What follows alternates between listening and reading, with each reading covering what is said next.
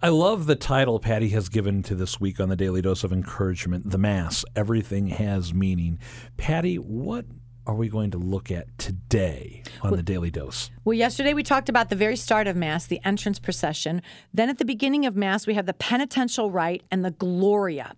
So first of all, why do we have the penitential rite? Well, we must acknowledge our sins and ask for forgiveness. Why? Because we cannot be fully united with Christ if we're full of sin. God is going to unite with us in the Eucharist, but he can't be united with sin. So we need to first, as I like to say, take out the garbage, get rid of the garbage. That's the first thing.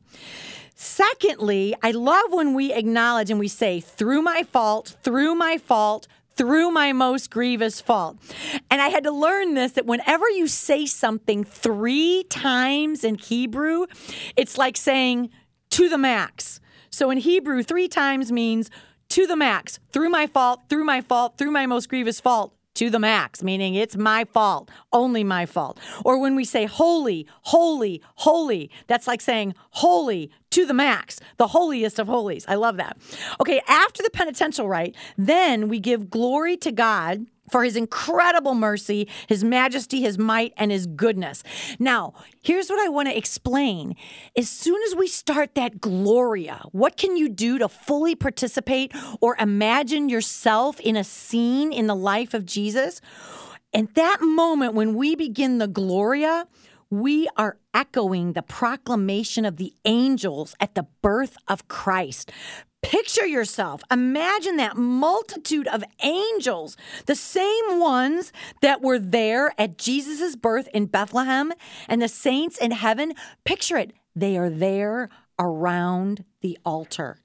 They are at this Mass right now, the one that you are at, because it's the one and the same Mass that is celebrated in heaven. So they are present. So put yourself into that scene with the shepherds and the angels as you sing the Gloria and praise him for becoming man in order to save us. Maybe that'll help you the next time you hear the Gloria. Just picture yourself in Bethlehem.